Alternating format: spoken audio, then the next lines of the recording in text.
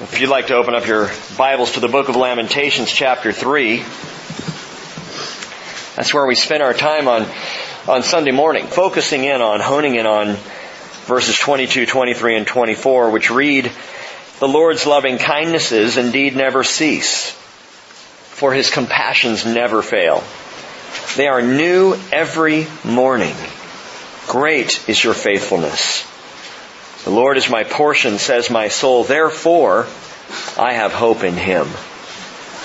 And so again, Sunday morning we talked about this. We talked about suffering and about the fact that I believe there's a greater reason for a believer's suffering than simply sanctification. Though that is a reason, having our lives purified and strengthened is important.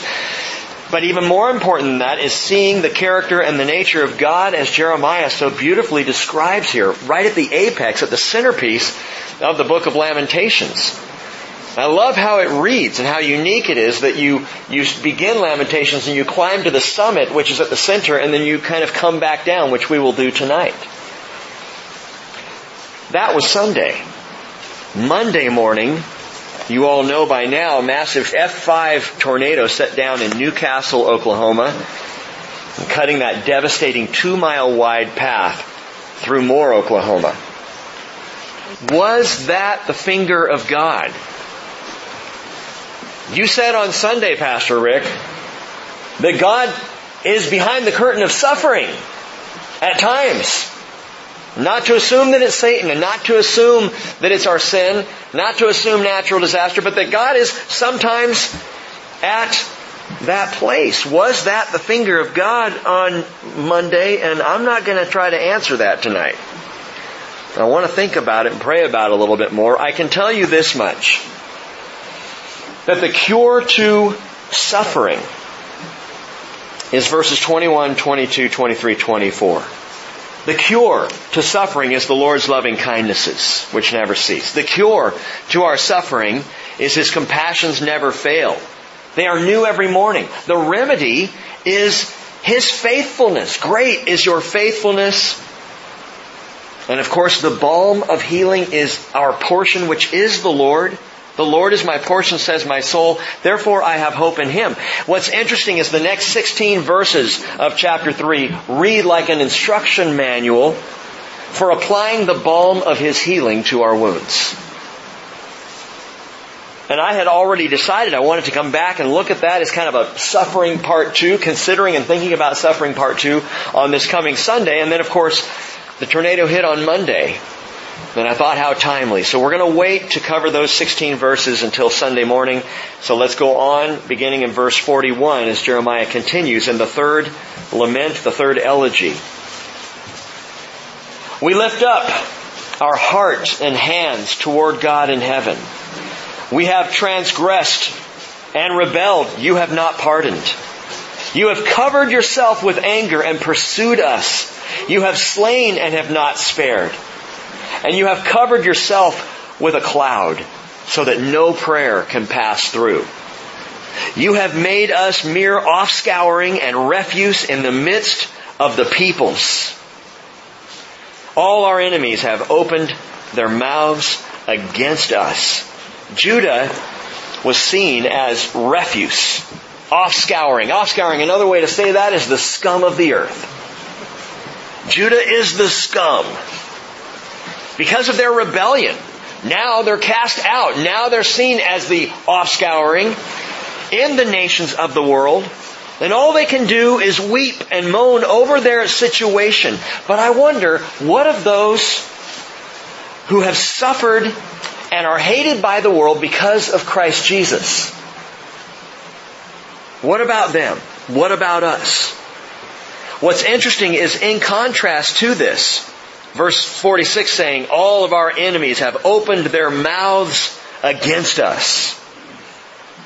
In contrast, Paul talks about the response of Jesus' people. See, the people of Judah now are in the place of lamentation and the place of weeping. As we might be tempted to do, especially when people come down on us, or when people revile your Christianity, or when people slander you simply because you're a believer. They say you're an idiot.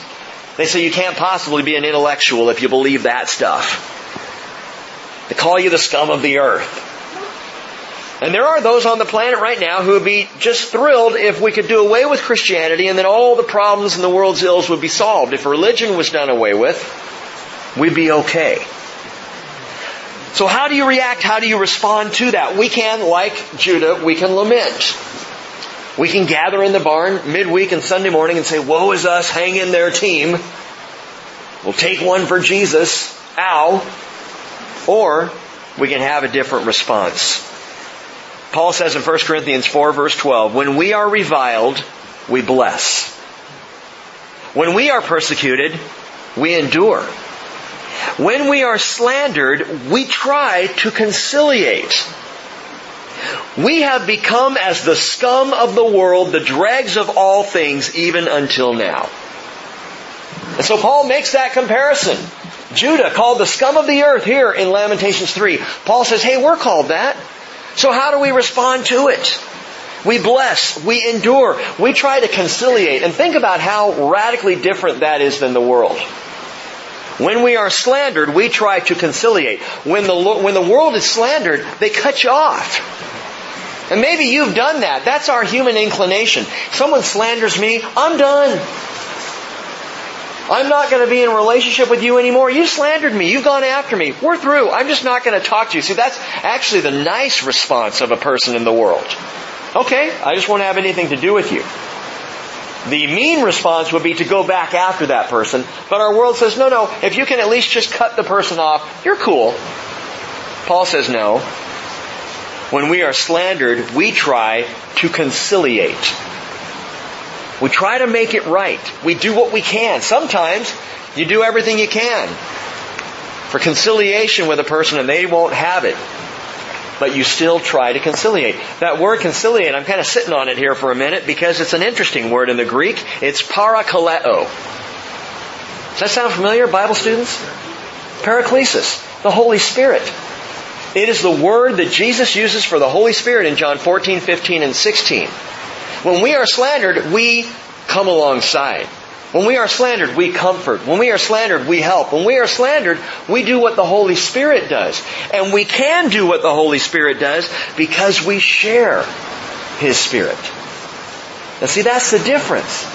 Without His Spirit, you're slandered. The best you can do is moan and cut someone off. But you have the Holy Spirit of the living God dwelling within you, and therefore the ability to conciliate even if your fleshly nature doesn't want to.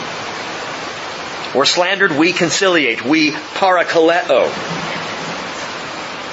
We know that suffering for Jesus' sake is always a blessing because we have His Spirit. Jesus said in Matthew 5:11, blessed are you when people insult you and persecute you and falsely say all kinds of evil against you because of me. We are blessed as we share in His Spirit, but we're also blessed for another reason. We are blessed as we share in His suffering. Now I want to make some comparison here as we walk through these chapters to Judah and the church, or between Judah and the church. How they responded, what they went through, how we respond when suffering. I don't know why, by the way. I don't know why this message at this time for this fellowship. I've never really known why. Over the years as we've been in certain places in Scripture and certain messages are taught, and from time to time I'll say, Lord, why are we being taught this? Because honestly right now, Bridge Fellowship, is anyone here really being heavily slandered? Anybody being reviled for your faith? Maybe one or two, perhaps, if we polled the whole fellowship. But I'm not. Things actually seem pretty good. You know, we're moving forward on our building program. We're working on stuff. We're spreading out as a fellowship. We're engaged in kingdom work. I'm excited. Good stuff's happening. And so I read this and I think, what are you trying to say, Lord?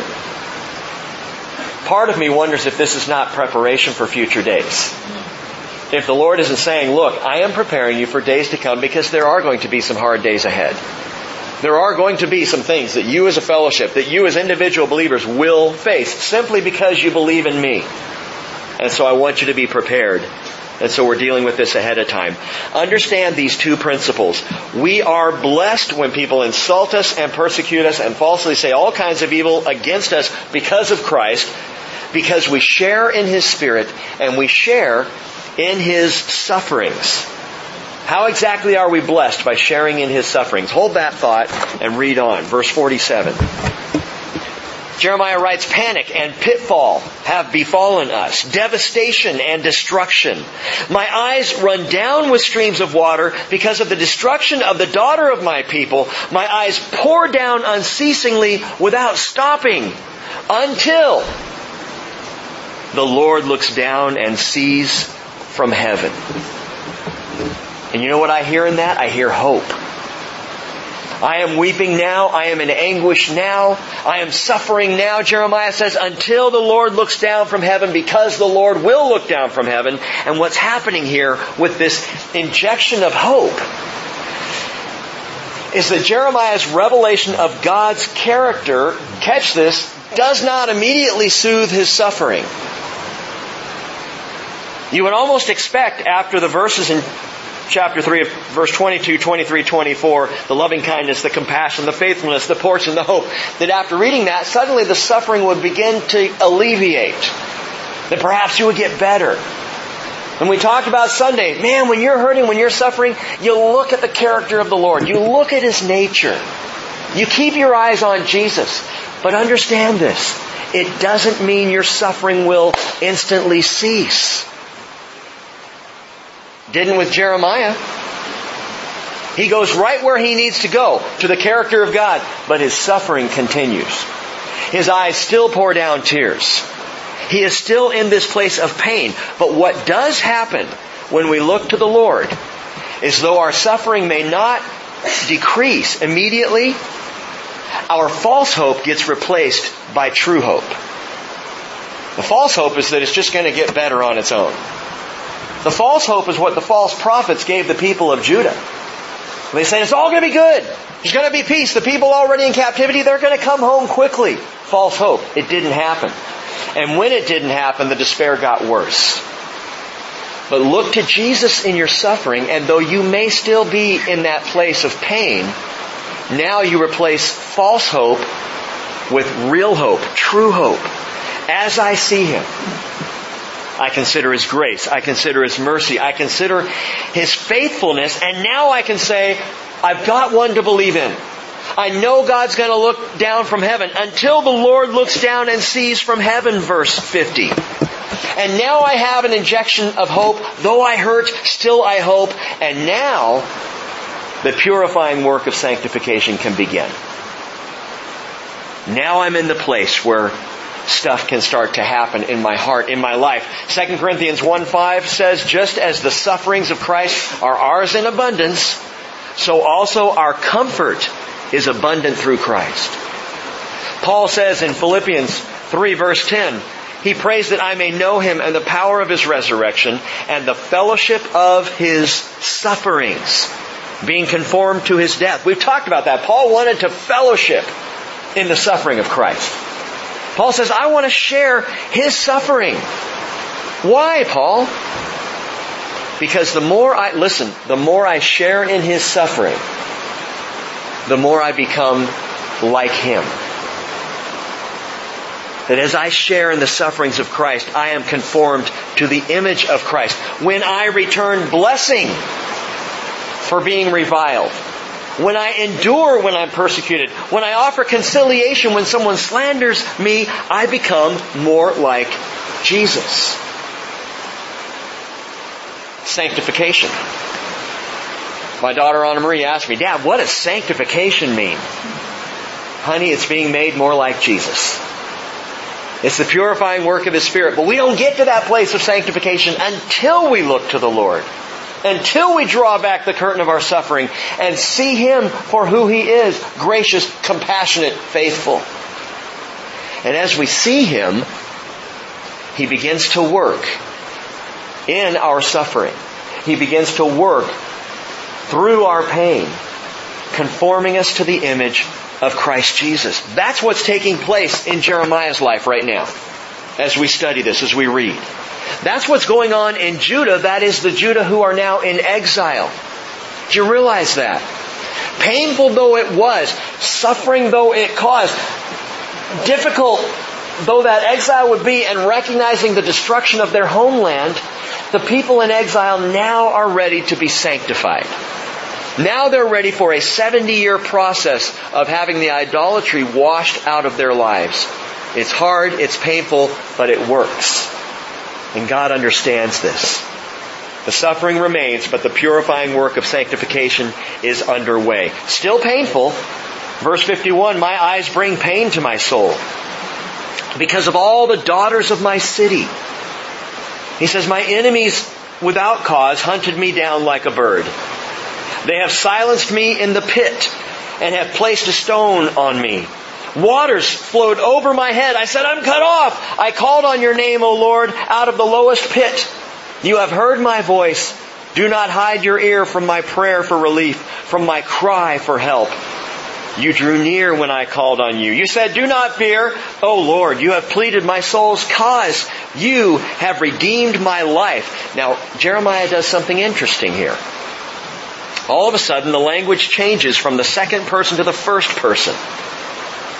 Jeremiah now is talking about himself. He is personally identifying his own previous suffering with the current misery of Judah. Do you see what he's talking about? Look at verse 53 again. They have silenced me in the pit and have placed a stone on me. You know what he's talking about? Jeremiah chapter 38. We read the story. Jeremiah was thrown into a pit. Jeremiah was dumped into a cistern. Jeremiah 38 verse 6 tells us, they took Jeremiah, they cast him into the cistern of Malchijah, the king's son, which was in the court of the guardhouse, and they let Jeremiah down with ropes. Now in the cistern there was no water, but only mud, and Jeremiah sank into the mud. Now, in verse 54, Lamentations 3, he says, waters flowed over my head.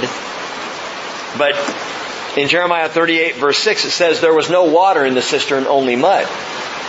So are we talking about two different things or the same thing? And I thought about this. I thought, well, perhaps the waters he was describing were thick mud because he sank. He literally sank down into them. He was dying in there. In fact, chapter 38 of Jeremiah tells us, had they left him there, he would have died. So I don't know if he was treading mud to stay afloat, but it was a bad situation. And as he recalls the situation, now in Lamentations 3, he says, waters flowed over my head. Muddy water perhaps, or perhaps something else. That the waters, the word water there, machim in the Hebrew, is a poetic type of misery. Water describing his misery as they dropped him down into that cistern. The psalmist understands that. Psalm 69 verse 1, save me, O God, for waters have threatened my life. I have sunk in deep mire, and there is no foothold. I have come into deep waters, and a flood overflows me. Deliver me from the mire, and do not let me sink. May I be delivered from my foes and from the deep waters. May the flood of water not overflow me, nor the deep water swallow me up, nor the pit shut its mouth on me. These are verses 14 and 15 of Psalm 69. Jeremiah, I believe, is painting a picture here of his own previous suffering and his previous rescue in comparison to Judah's current suffering. He's drawing the two together because he comes down to the end of it and he says, you drew near when I called you. You said, do not fear. O Lord, you've pleaded my soul's cause. You've redeemed my life. You pulled me out of the pit. Remember who did that? A guy named Ebed-Melech, whose name means servant of the king. The Ethiopian, Ebed-Melech, got some guys together, went to the king and said, he's dying in there. And the king said, get him out. They got him out. Zedekiah, who was, a weak king, said, yeah, get him out of there. So they go down, they drop some things down, they pull him out. They redeemed his life literally from the pit. Jeremiah understood that in the worst situation of his life up until then, dying in that cistern, that God saw to his rescue. And so now he applies this to the lamentation of his own people. You will draw near. You will rescue. He knew the Lord.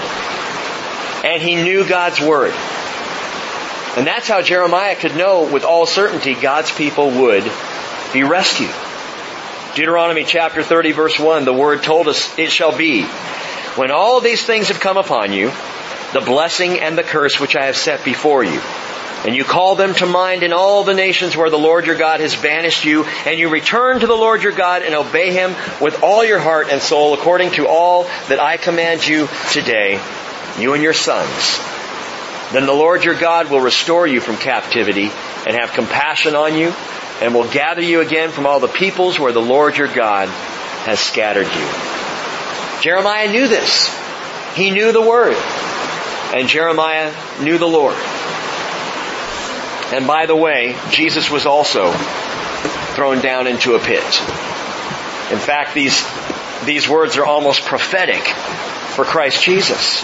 He felt the waters of death and despair encompass Him. He was not only thrown into a pit, perhaps a holding pit in the house of Caiaphas, we believe, but He went into the pit of death, the lowest pit, as Jeremiah writes here. Where is that? In verse 55.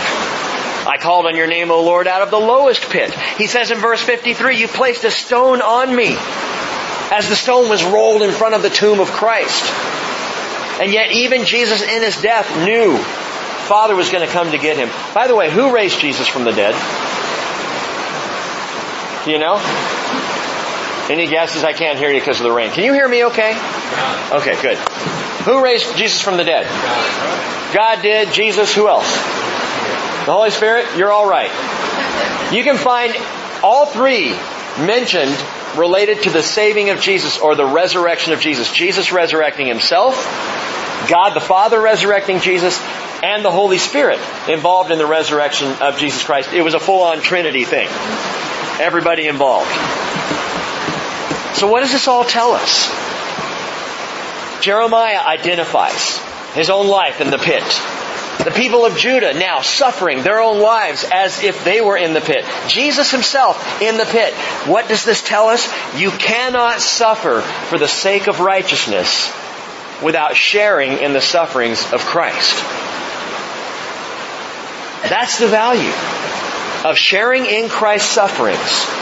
When you suffer for righteousness' sake, when you suffer as a believer in Jesus, when you are reviled for that reason, you share in the sufferings of Jesus. And Peter writes in 1 Peter 4:13, to the degree that you share the sufferings of Christ, keep on rejoicing, so that also at the revelation of His glory you may rejoice with exultation. Sanctification is sharing in His suffering. That is sanctification. Being purified just as Jesus was pure. We'll continue on, verse 59. O Lord, you have seen my oppression. Judge my case. You have seen all their vengeance, all their schemes against me. You have heard their reproach, O Lord. All their schemes against me. The lips of my assailants and their whispering are against me all day long. Look on their sitting and their rising. I am their mocking song. You will recompense them, O Lord, according to the work of their hands. You will give them hardness of heart. Your curse will be on them. And note this, you will pursue them in anger and destroy them from under the heavens of the Lord. Jeremiah's own personal life example meshes with Israel's hope as he prays for the Lord's judgment.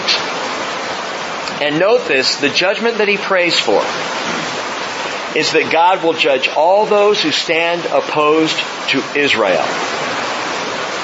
And I think that applies today. As much as it applied then, there is a judgment coming for all of those who stand opposed to Israel. I pulled up in front of the Adrift Cafe last Thursday, I believe it was. Met my brother for breakfast there. I pulled up behind this gray minivan, and it had some Whidbey Island environmental bumper stickers on it. And it had another bumper sticker on it that was black and green and red and yellow. And it said, Free Palestine. It was all I could do to walk into the restaurant and not to go knock on the windshield and go, dude, have you ever been to Israel? Do you know what you're proclaiming? Do you know where you stand? Because Jeremiah said, pursue them in anger and destroy them from under the heavens of the Lord. All those who would set themselves against God's people. And a judgment is coming for that. And it's not my judgment. In fact, it's not even my desire. I'm not anti-Palestinian. I'm not anti-Arab. I'm not anti any person. But those who set themselves against the people of God, they're going to be judged. Even as Jeremiah prayed for it. But this sets the stage now for the next lament. The fourth lamentation, the fourth elegy. How dark the gold has become. How the pure gold has changed. The sacred stones are poured out at the corner of every street. The precious sons of Zion weighed against fine gold, how they are regarded as earthen jars, the work of a potter's hand. I read this and at first I thought maybe Jeremiah is comparing the people to gold and precious stones. And saying now they've become like pottery. I don't think so. I think this is a literal statement here. When he says how dark the gold has become, the pure gold has changed. Talking about that gilded gold in the temple. As the temple burned to the ground, the gold would be blackened by the smoke and the fire. And the stones, the sacred stones are poured out at the corner of every street. My imagination saw like diamonds and rubies and sapphires thrown out on the ground. That's not what he's talking about. What do you think the sacred stones are? Anyone? The actual stones of the temple. Sacred because they were the temple. Now poured out at the edge of every street. You can go today to Jerusalem.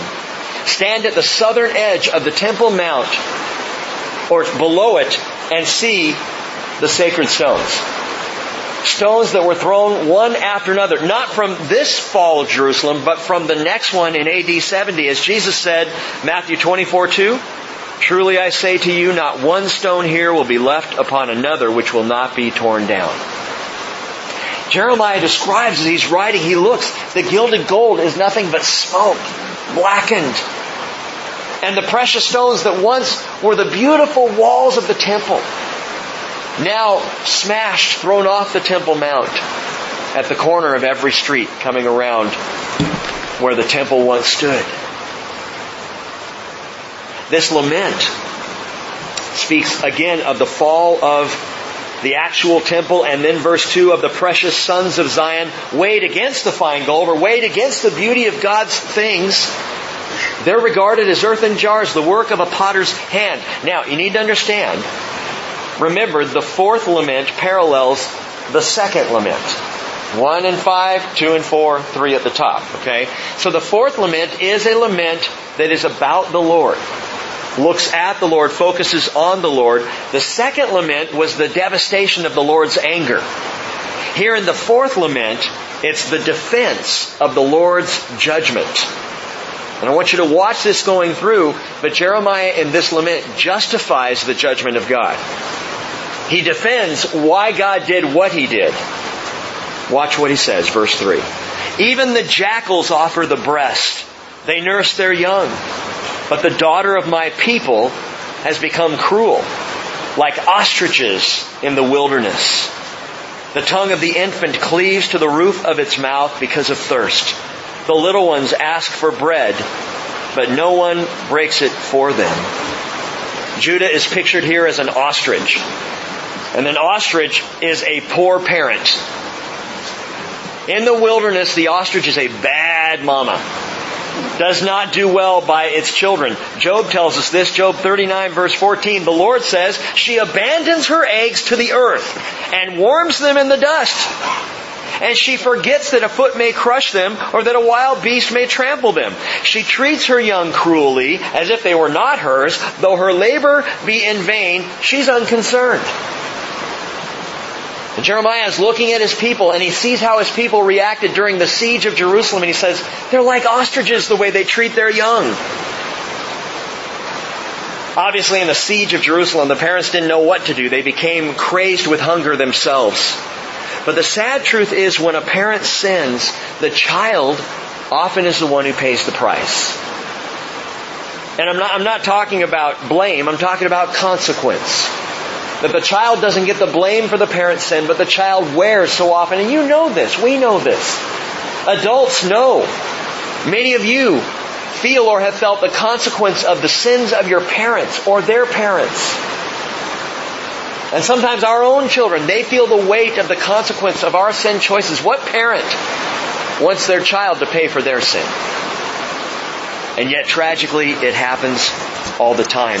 Jesus warned the women of Jerusalem as He went out to the cross, saying in Luke 23:28, "Daughters of Jerusalem, stop weeping for me, but weep for yourselves and for your children. For behold, the days are coming when they will say, blessed are the barren and the wombs that never bore and the breasts that never nursed." And 40 days after Jesus said that, or 40 years actually, Jerusalem replayed the terror Jeremiah describes again for a whole second time. And I believe there are days coming when this may be said again, blessed are the barren and the wombs that never bore and the breasts that never nursed. There is a day coming on this world when that will be said again. Verse 5, he goes on, "Those who ate delicacies are desolate in the streets. Those reared in purple embrace the ash pits. For the iniquity of the daughter of my people is greater than the sin of Sodom, which was overthrown as in a moment, and no hands were turned toward her." Now think about that. How is it possible that the sin of Judah was greater than the sin of Sodom? I mean, wouldn't you imagine if I asked you what was the worst sin in all of history? What town was the worst sinning town and was judged for it? Wouldn't you automatically go to Sodom and Gomorrah? I don't think I would go straight to Jerusalem. How is Jerusalem's sin, Judah's sin, worse than the sin of Sodom? And you need to understand this in terms of the punishment. You see, the punishment of the sin of Sodom was instantaneous. Instantaneously burned to the ground. The punishment of Jerusalem was a 2-year siege. A 2-year-long period of intense suffering and sorrow. You look at the two, and the punishment of Jerusalem was far worse than the punishment of Sodom, which was quick and over. But Jerusalem, it went on and on. Verse 7, "Her consecrated ones were purer than snow. They were whiter than milk. They were more ruddy in body than corals. Their polishing was like lapis lazuli." That's a sapphire type stone. "Their appearance now, you can say, is blacker than soot. They are not recognized in the street. Their skin is shriveled on their bones. It is withered. It has become like wood." Verse 8 is a comparison to verse 7.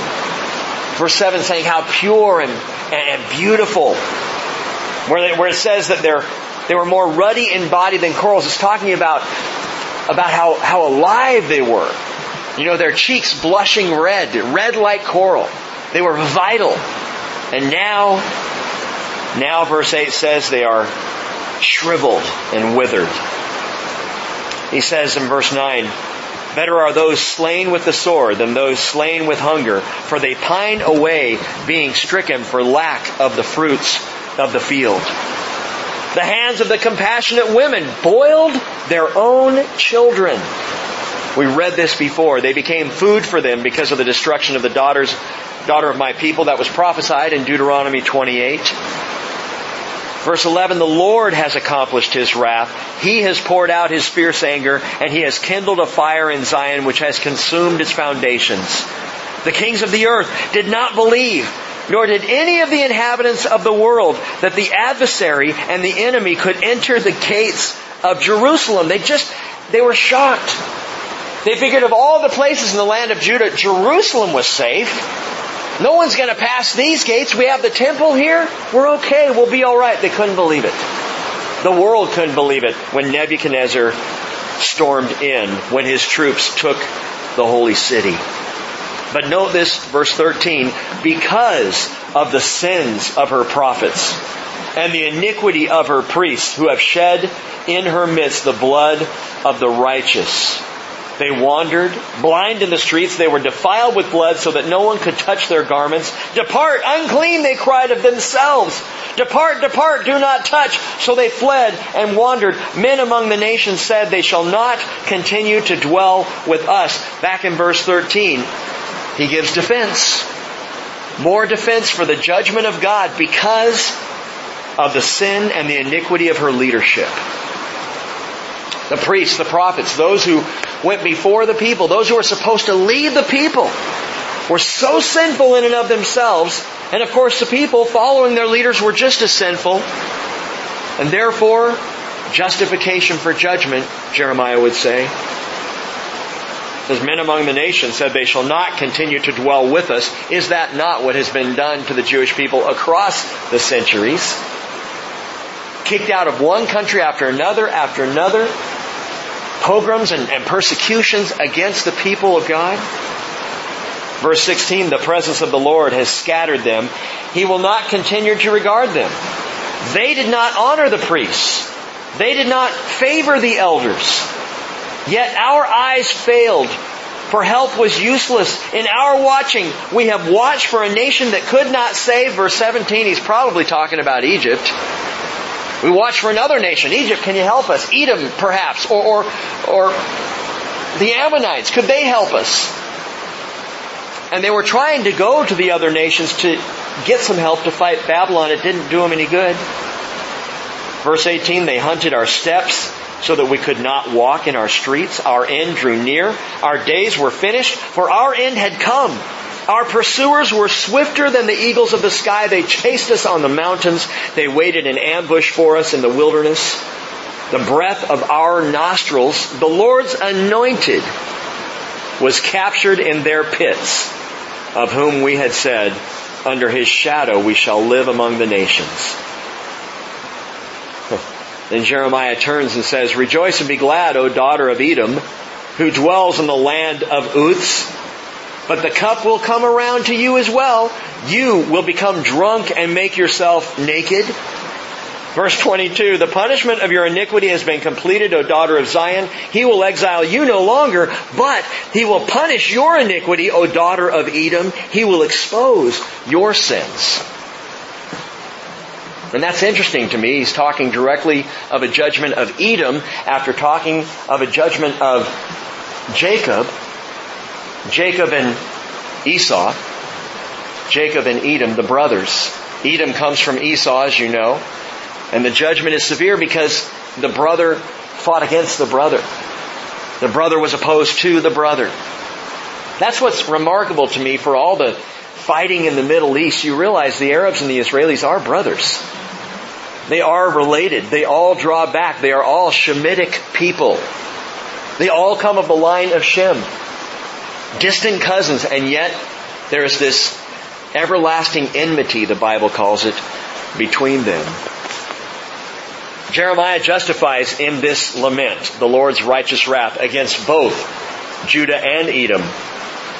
But he changes direction here at the end, going after Edom, and we'll see this actually more fully when we get to the prophecies of Obadiah. One chapter prophecy only against the people of Edom. Obadiah chapter 1 verse 18 says, the house of Jacob will be a fire, and the house of Joseph a flame. But the house of Esau will be stubble. And they will set on them fire and consume them, so there will be no survivor of the house of Esau, for the Lord has spoken. Now, I move through the fourth lament kind of quickly on purpose. Because the bottom line is, throughout this lament, there is a larger issue. God's judgment is always justified, and especially His judgment against mankind, it's justified for one specific reason. And that is the sin nature of man. We don't have a leg to stand on, gang. We don't have a right to stand before God and say, how could you judge us this way? Our sin nature and our sin choices. This is not just a Jewish problem. This is a human problem. It's the human condition. And because of the very human condition and the rebellious nature that we all share, God has every right to judge. Psalm 49 verse 10 says, he sees wise men die. The stupid and the senseless alike perish and leave their wealth to others. Their inner thought is their houses are forever, their dwelling places to all generations. They've called their lands after their own names. But man in his pomp will not endure. He is like the beasts that perish. Now quickly, I want you to understand something, and let me dial it down this way. Every dispensation of man has deserved judgment. Dispensation, what do you mean? The history of man can be divided up. Don't let the word dispensation freak you out. It's just kind of a theological term. It simply means an age of man, and it means during that age, the relationship that God has with man makes up a dispensation. And there are roughly 7 in the history of the world. If you're a note taker, you might want to jot these down. 7 different ages or dispensations, and consider how God dealt with man and how man responded to God. Dispensation number 1. The dispensation of innocence. It's that age of Adam and Eve. Created in the garden, given the garden to tend, created as eternal beings. They could eat of the tree of the fruit of life all they wanted for as long as they wanted. Just don't eat of the tree of the knowledge of good and evil, right? So Adam and Eve in this first dispensation are in a relationship with God. And they sinned. First dispensation, first sin. They rebelled against God. They ate of the tree they were told not to. And so the judgment of that dispensation is paradise lost. Driven out of the Garden of Eden. Paradise lost, the fall of the curses given in Genesis chapter 3. That's our first dispensation. That's how the world got started. Second dispensation, called the dispensation of conscience. So we have innocence first, now we have conscience. Genesis chapter 4, verse 26. These are after they're driven out of the garden. They have a third son. Remember his name? Seth. And to Seth, Genesis 4:26 tells us, also was born a son. He called him Enosh. And then men began to call upon the name of the Lord. Or, it can also be translated at that time, men began to be called by the name of the Lord. After Adam and Eve now are driven out of the garden, the relationship changes. In the garden, it was a relationship that was immediate. Out of the garden, it is now the dispensation of conscience. Man knowing right and wrong. Having eaten of the fruit of that tree, now knowing good and evil, so conscience enters into the picture. And Genesis chapter 5 covers the 10 generations going from Adam all the way to Noah. But it wasn't long, before corruption and violence covered the entire planet. Genesis 6:11, the earth was corrupt in the sight of God. The earth was filled with violence. I'm glad we're not filled with violence these days. When violence is what we play. The best-selling video games out there are horribly violent. Well, but it's just a game. It's vicarious violence that is being acted out. And this generation is acting out violence more than any generation before it. And it deeply concerns me. Genesis 6:12 says, God looked on the earth, and behold, it was corrupt. All flesh had corrupted their way upon the earth, except for 8 people. Noah, his sons and their wives, and Mrs. Noah. They were the 8. I've said this before, it got so bad in that dispensation, there were 8 people left on planet Earth. Do you understand that? That if prior to the flood the entire earth became corrupt, even Noah and his family, there never would have been the opportunity for Christ to come into the world and to bring redemption. Specifically for those who lived before. All of those who lived in faith before the flood. Before the earth got so bad. Men like Seth. Men who called upon the name of the Lord. They would be lost because there would be no redeeming sacrifice for them. And so God sees 8 people left and says, get in the boat. Judgment of the second dispensation was the flood. Mankind completely wiped out. 8 people saved immediately, and all those who died in faith before the flood were saved eternally by God's action in that judgment. Third dispensation. You could call the dispensation of civil governance. Because after the flood, God gave Noah a new covenant. The third dispensation now covers the period from Noah all the way to Abram. The Noahic covenant is given in Genesis chapter 9. I don't want to bore you or lose you, but this is critical to see. God gave Noah in that covenant some basic commands. Global population. Noah, I want you to populate and literally subjugate the entire earth. Global population. Global rule. You will now rule over the planet. And civil government understood by capital punishment. If a man takes a life, his life is forfeit. And so God now injects in the third dispensation civil rule, authority, man's authority and government in the earth. What was the judgment? Tower of Babel. Because instead of globally populating, they clumped. Mankind stuck together and said, what could we do if we all hang in here together? We could build a monument to our glory. We could build a pagan temple to the skies. Babel. And so, Genesis 11 tells us God's judgment was the scattering of humanity throughout the entire world to do what they were supposed to do. But here's what it was like in those days. Romans 1:21, even though they knew God, they did not honor Him as God or give thanks, but they became futile in their speculations, and their foolish heart was darkened. And that, of course, is the problem we have today. Humanity is once again futile in our speculations. Foolish in our sense of intellectualism. We figured it all out. We think we're so smart. We are no different than the babbling fools building the tower. Well, that was the third dispensation. The fourth dispensation is the dispensation of the patriarchs. Okay, so we have innocence, conscience, governance, and now the patriarchs. And this age runs from Abraham to Moses, beginning with now the covenant God makes with Abraham. Now He's going to hone in on a singular people. But among those people in the early days, we see adultery, deceit, treachery, and all of that from Abraham, Isaac, and Jacob. 3 men and their families. And all of this mess, and we see that throughout the rest of the study of the book of Genesis. And so the judgment following that, Egyptian bondage. They go down into Egypt because of the famine. They go down there. They live for a while, but ultimately they end up in bondage, in slavery in Egypt.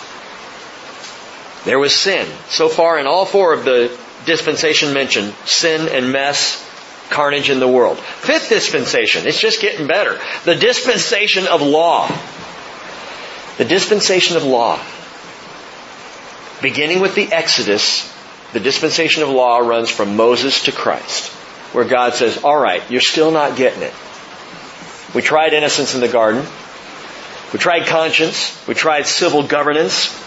I came and gave promises to the patriarchs, and you're still not understanding. I'm going to give you my perfect law. And by the way, God did that. You Bible students know. Romans 5:21 tells us He did it so sin would increase. He gave the law so that man's failure would become even more heightened and clear. So that we would realize our sin nature. So that we would see it as compared against His beautiful, perfect law. We couldn't do it. And so now we're in this dispensation of law. The judgment of that dispensation is the fall of Jerusalem twice. 586 and 70 AD.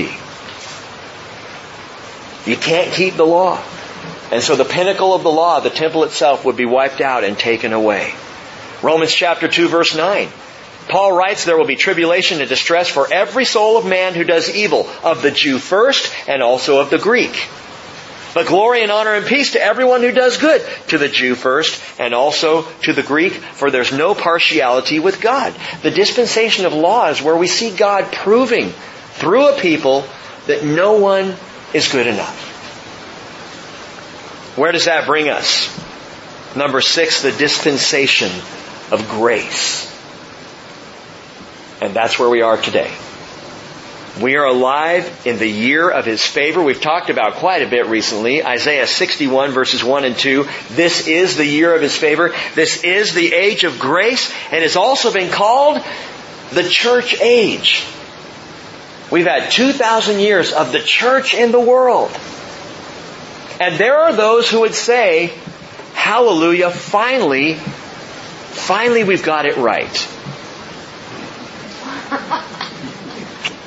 How are we doing in the church age? I got to confess to you, I feel bad bringing up the church again. And as I've said before in the past, I love the church. I was raised in the church. I've grown up believing that the church is God's method of getting His message out in this age, in this dispensation. I still believe it is. But as a global church, I believe that we are dramatically coming up short here at the end of the age. The Bible says we would. How are we doing in this current dispensation? Look back at verse 7 of chapter 4 again and listen to the description here. Her consecrated ones, if you want to note this in your margins, it's Nazarites. The Nazarites, those who would take the Nazarite vow, no drinking, no touching dead things, no cutting your hair. Specific vow that Jewish people could take to sanctify themselves and consecrate themselves wholly and solely to the work of the Lord. John the Baptist was probably a Nazarite. Samson, we know, was a Nazarite. So the Nazarites, her consecrated ones, were, note this, purer than snow. They were whiter than milk. They were more ruddy in body than corals. Their polishing was like lapis lazuli or like sapphire. I read that and I thought, the Nazarites sound surprisingly similar to the church. At least to the church ideally. Think about it. Consecrated. The church is consecrated to the work of God in this age. Spiritually, by the blood of Christ, we are made purer than snow. Spiritually, whiter, you could say, than milk. We have the vitality of coral. That red coral. We are alive in the Spirit, right? So we've got a vitality that no one can claim but those who are walking in the Spirit of God. Clear thinking as sapphire. Why? Because we've got the mind of Christ. Verse 7, I think, beautifully describes the ideal Christian. How the church should look, is supposed to look in this world. Filled with the Holy Spirit, consecrated, purer than snow, whiter than milk, vital as red coral, clear as sapphire. What a great description. But I ask this question, has the church at large become like the Nazarites became in verse 8? Their appearance is blacker than soot. They are not recognized in the streets. Their skin is shriveled on their bones. It is withered. It has become like wood. Consider it like this. They are covered in soot. Christians stained by the world of which we claim to be free. Unrecognizable in the street. Are we any different than anyone else? When the world looks at a Christian, do they see someone who's unique and different? Who sparkles like a sapphire? Who is purer than snow? Or do they see someone, I know you go to church, but it doesn't make you any different than me. You do the same stuff I do. We go to the same bars. We go to the same movies. We read the same books. We do the same things. You're no different than me, unrecognizable in the street. Shriveled to our bones. I wonder, are we shrinking back in terms of biblical truth? The biggest heartbreak to me as a 48-year-old Christian is watching my generation of churches shrinking back from truth. Instead of boldly proclaiming truth, pulling back and saying, I know culture right now says this, therefore we need to change what we believe. And I don't see it changing in God's Word. Withered like wood. Are we becoming hardened to the gospel message? Such that Christians won't even go out and share the gospel of Jesus Christ anymore because, we've already shrunk back and we don't want to look any different than anyone else and we're stained by the world. Paul says, whatever was written, Romans 15:4, whatever was written in earlier times was written for our instruction, so that through perseverance and the encouragement of the Scriptures, we might have hope. Solomon said in Proverbs 27:17, interesting verse, he says, as in water, face reflects face, so the heart of man reflects man. Our hearts reflect who we are. Just as we look into water or look into a mirror and see our reflection, we should be able to recognize the heart of man reflected throughout all of history and see ourselves. We look at every dispensation as we've done, all 6. And in every single dispensation, man has fallen woefully short of the glory of God. The sin nature. Even in the church age. Now, I'm not saying that Christians aren't saved. We are. By the grace of God alone. There's one more dispensation to come if you want to jot it down. It's the dispensation of the kingdom. It is that millennial kingdom of which Revelation 20 mentions 6 times. The dispensation of the kingdom. But understand this. Sandwiched between this current age and that age is a tiny little 7-year period that closes out this age. And you know what it is. It's the tribulation. And in the tribulation, there will be a global church. We were talking about this, Glenn and I, the other day. Think about that for just a second. In the tribulation, there will be a church. The church has representation in the tribulation. Not the true church. Not the church that has been caught up. The church that has been called home, pulled out, the ambassadors before the storm, before the war, called out home to be with Jesus. But there's a representation of the church. What does that mean? It means that we should not be surprised to see today aspects of the Christian church denying Scripture. Walking away from their namesake, Christ Himself. Because what's going to happen is the church will be raptured. The church will be caught up. And then, in that vacuum, those who were Christian in name only will continue to be a church. But now it's going to be a church of a different kind. Church of the coexistence. A church of the global mindset. A church of the anything goes. A church of the universal mentality. Which church do you want to be a part of? See, that's my question today, and it's my question for the church of today. Which church do we want to be? The church home with Jesus or the global church of the tribulation? And if we want to be home with Jesus, why would our appearance be like soot? Why would we be unrecognizable in the street? Shriveling back, hardened like wood. God's judgment is fully justified. God's judgment will be fully justified in that time of tribulation. There will be no one at the end of it saying that wasn't fair. He has been gracious. He continues to be gracious. The fact that we're here tonight is proof positive of the patience and the long-suffering, loving kindness of God. He's still waiting. He's given us today. Should we wake tomorrow morning, He's given us tomorrow. Because of His grace. 1 Peter 4:17, we've read recently, it is time for judgment to begin with the household of God. I don't want to be hard-nosed, and I don't want to be exclusive either toward the rest of the church. Anyone who claims Christ Jesus is my brother, is my sister.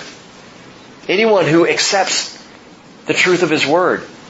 We are part of a much larger movement than I think sometimes we even realize.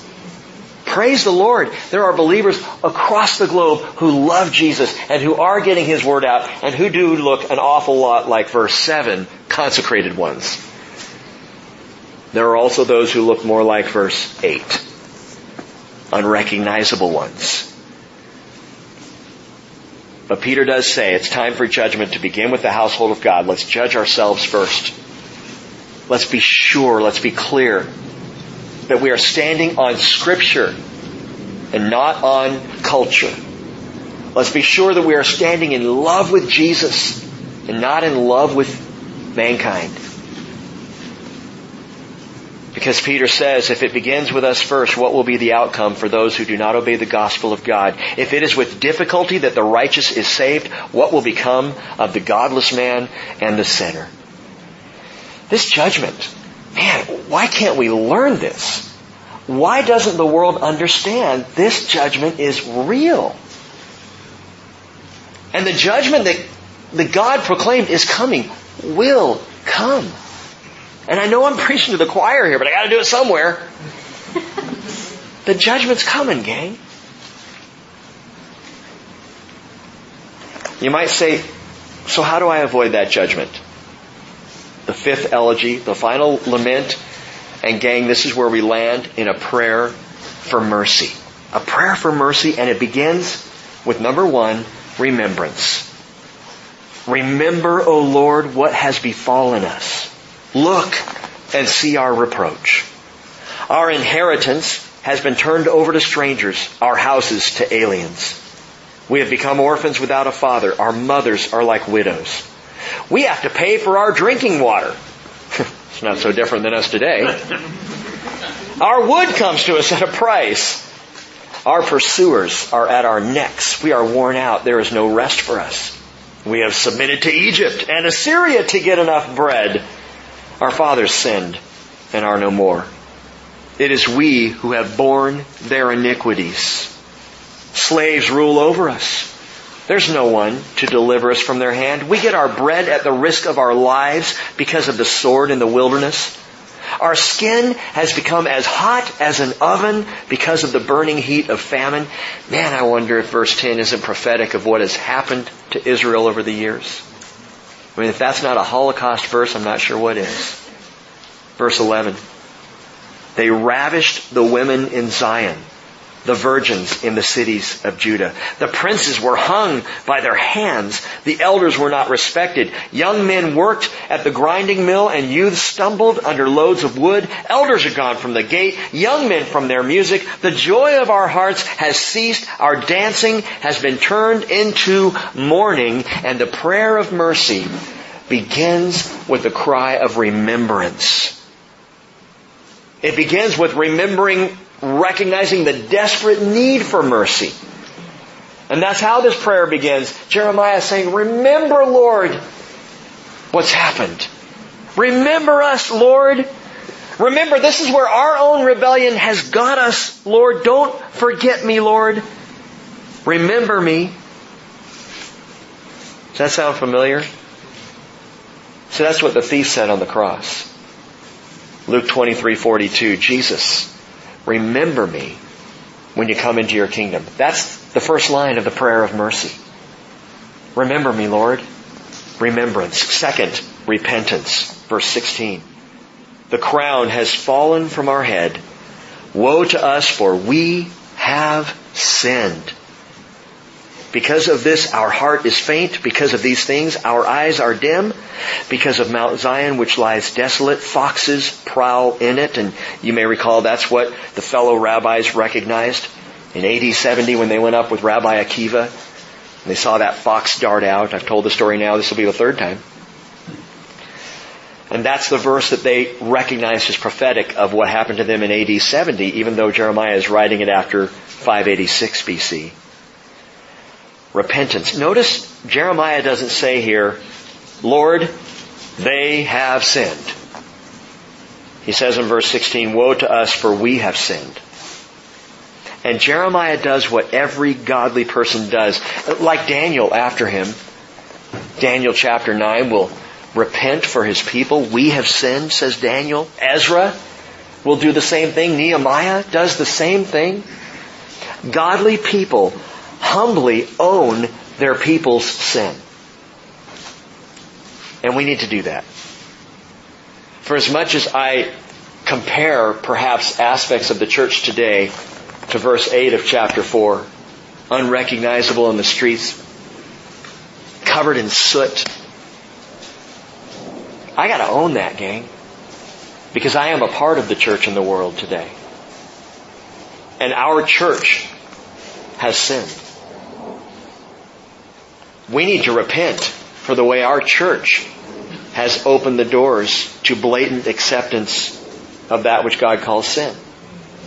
We need to repent of the way the church has watered down the Word of God. We need to repent from walking back from Jesus. We need to own the sin of the church because it's our sin. I think we could take it a step further and with great compassion own the sin of humanity because we are humanity. We're no better than the lost, than the sinner in the world. We have come from that. We should understand that. So Jeremiah, he owns the sin. It's the opposite attitude from the Pharisee. The religious attitude that says, Luke 18:11, God, I thank you that I'm not like other people. God, thank you that I'm not like swindlers, unjust adulterers, or even this tax collector over here. Thank you, I am not IRS.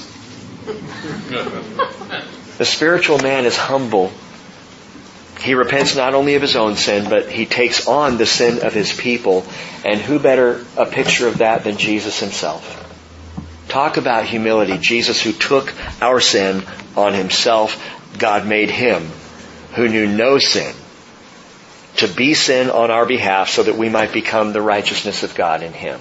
That's what Jesus did. If we're being made over into his image, it's what we're called to do. Repentance. And by the way, remember that this lament, though it's 22 verses long, suddenly different than all the laments before it, is no longer a stylized acrostic in design. It's the only one of the 5 Lamentations that does not follow the acrostic pattern. Why? It breaks the pattern of rebellion. The prayer of mercy, repentance, breaks rebellion. It stops that old pattern. The pattern that brings on judgment. Now we're in the place of mercy. And repentance always breaks that pattern. Number 3, recognition. Verse 19, he says, You, O Lord, rule forever. Your throne is from generation to generation. And that's the issue right there. Note what happens. Remembrance, repentance, recognition. As I call on the Lord, cry out to the Lord, remember me. And then repent before the Lord, I recognize what I needed to recognize all along, and that is his authority, his rule, his dominion. I see him, as Jeremiah writes here, as king and ruler, Lord and Savior, creator and God. Paul says in 1 Timothy 1:17, Now to the King eternal, immortal, invisible, the only God, be honor and glory forever and ever. Amen. Let me ask you a question. Do you recognize the authority of God in your life? Do you recognize the rightful position and the rule of God over your marriage?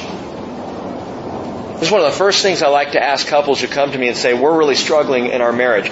Do you recognize that Jesus is the authority over you? Let's start right there. Well, I'm not in love with her anymore. I didn't ask that. Do you recognize the rightful rule of Jesus Christ over you and your wife in your one flesh union? Do you recognize his authority over your business? Do you recognize his authority over your family, over your decisions? You see, the repentant heart, the one praying for mercy, recognizes God's authority. On Thursday nights, when we gather for prayer, and we will again tomorrow night, you're invited to come if you want to just come pray. But we always start the same way. We always start by establishing the presence and the authority of the Lord. Not because he needs it, but because we do. We need to say, Oh Lord, help us to see that you are here. Help us to recognize your presence and your authority over us, over our lives, over this fellowship. Recognizing his greatness. When you recognize his authority, something happens. You begin to see and acknowledge his faithfulness to do what he has promised. Jeremiah says, listen again, You, O Lord, rule forever. Your throne is from generation to generation. And what does that do? Jeremiah is saying God alone has the power to bring renewal. God alone can bring restoration to the wreckage and the ruin of the Jewish people. God alone can bring restoration to the wreckage and the ruin of your life, if you will but acknowledge his authority. And that brings us to the final aspect of this prayer and of the lamentation. Number 4, restoration. Verse 20. Why do you reject, or why do you forget us forever? Why do you forsake us so long?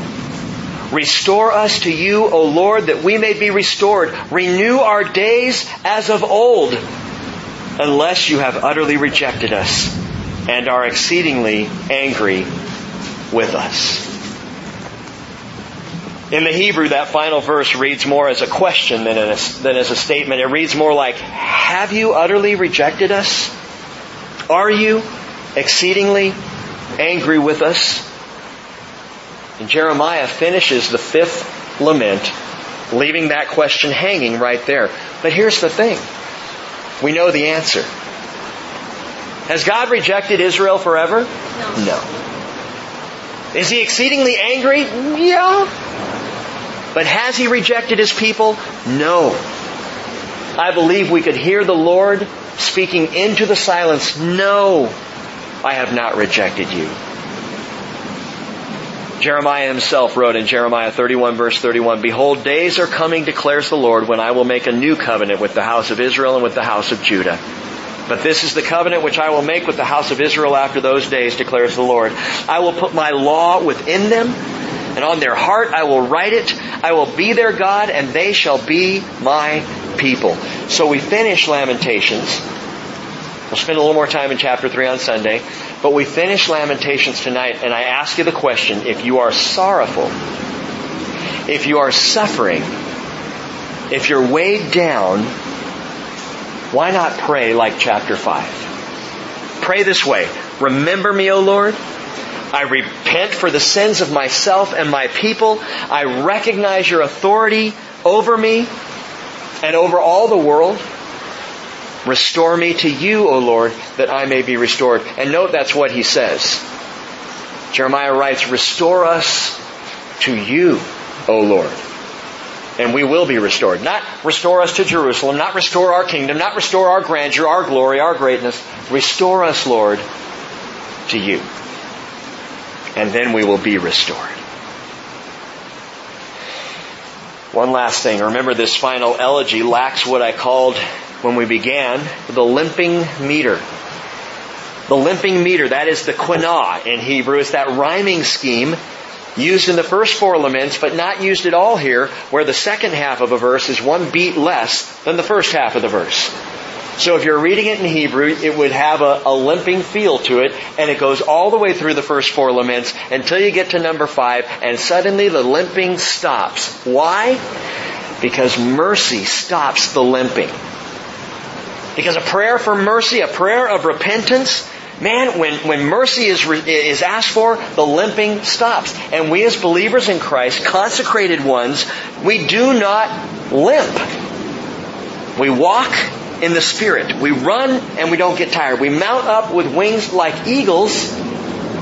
We don't limp because we have received the mercy of God in Jesus Christ. Amen? And Father, I pray, Lord, first of all, again, for those who are sorrowful, whether here among us tonight or those among our fellowship, or Father, again, we extend this prayer out to those in Oklahoma who are suffering and who are sorrowful tonight. We ask, Father, that you would draw the attention of the sorrowful to your divine nature and character. Lord, that we might be remembered by you. Father, I do tonight repent for the sins of myself, the sins of the church, the sins of all our people, Lord. God, I am so sorry that so many in the church have walked away from your truth. Father, I repent of the times I have. I repent of the times in my own life when it was more convenient to do what I wanted to do rather than to follow what you taught. Father, we acknowledge your rule and your authority, and we pray, restore us to you that we might be restored. In Jesus' name, amen.